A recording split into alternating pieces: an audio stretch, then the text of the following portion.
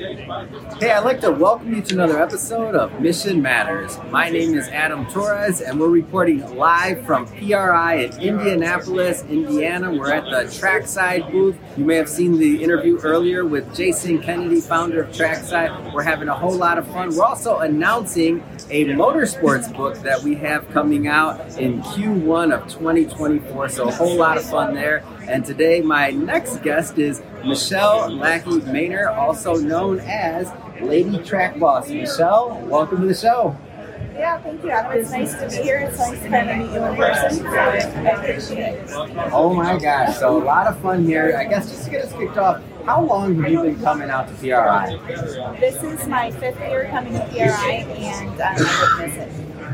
All right, so tell me a little bit more about your background and really how you got started in the race world. Well, our family kind of grew up at the drag strip. We started with my brother racing, and of course, racing is a family sport, so we kind of all got into it. A few years later, my parents ended up being one of the owners of the track, so we've owned it now for about 30 years. In 2016, we built our NASCAR oval track, and at that time, my dad was like, here you go, run it, and now I'm the sole owner of the track. So for those out there that aren't quite as familiar with racing, or maybe let's just even say the racetrack business, a lot of business owners, entrepreneurs, and executives that watch this show may not consider or understand that racing is a family business. Tell us more about that.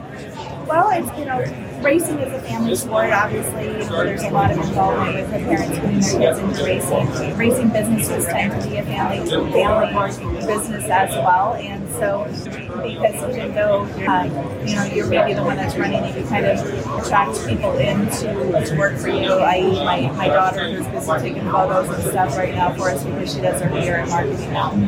But it's just one of those things you kind of pull in your family members, you pull in your friends, and everybody kind of helps you because we all succeed together. What's it like around the holiday times in a racetrack or a racing business family? We usually spend a lot of time talking about racing and about the track and what we can do to improve it. So I'm trying to work around that, but I really don't know what other people talk about over Christmas dinner. Yeah, I figured that. If you're an entrepreneur family of any type, I don't care what it is, that's what you're talking about around the holidays. Yeah. So what are some of the fond memories that you have growing up, going out, whether it's going out to the track, being part of the racing community or otherwise? I think some of my favorite memories are just the fact that we've all grown up together.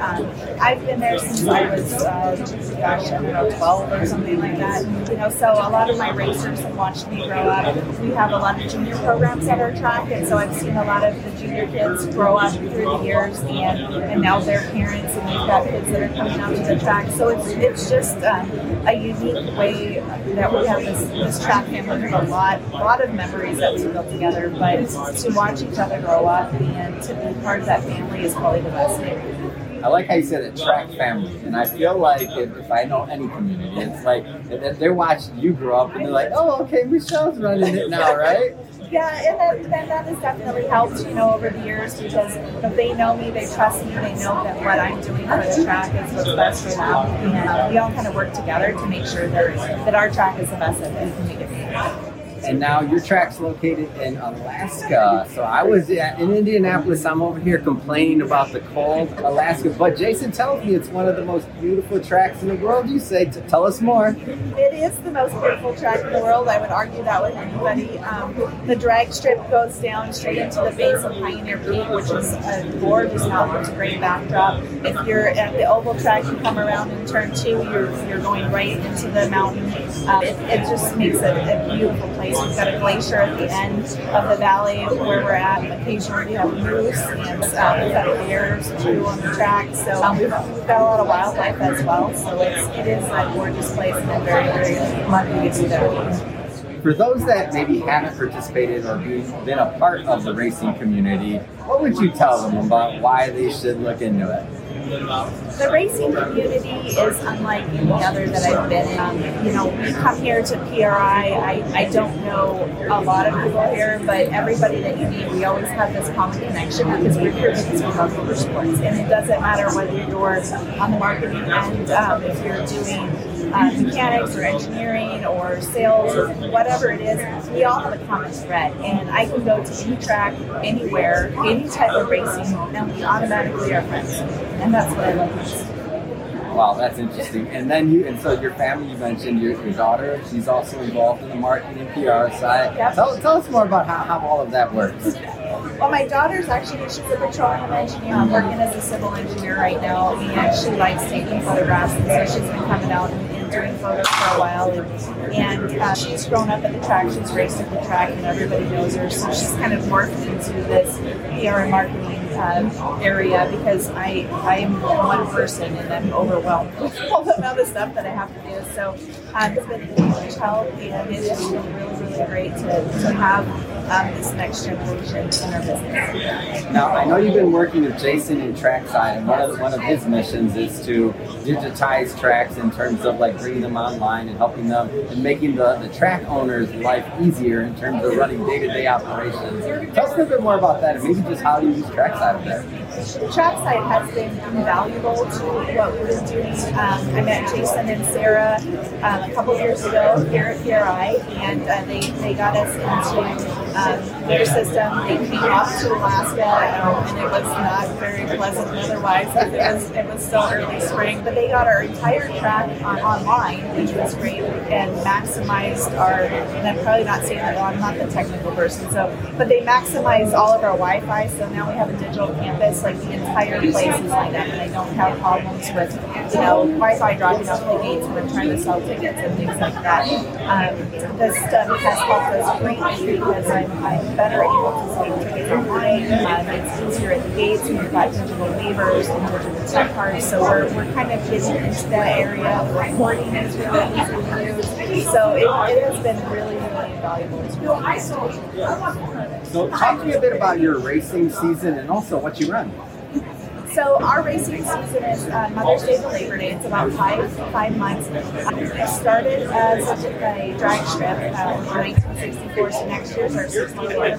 Congrats. Thank you. Yeah, we're an NHRA quarter-mile drag strip. In 2016, we opened the NASCAR heavy paved oval, and so we run everything at the drag strip from junior dragsters and pit bikes all the way up to top eliminator cars. We've got nitro-free cars and alcohol cars. So anything in between, if it's got wheels, we can run it down the track. I've even raced snow machines out there, obviously. So, and then at the oval track, we run late models, baby grands, bomber thunderstocks, legends, and we added bandoleros a couple years. So now we have another generation of racers that we're growing.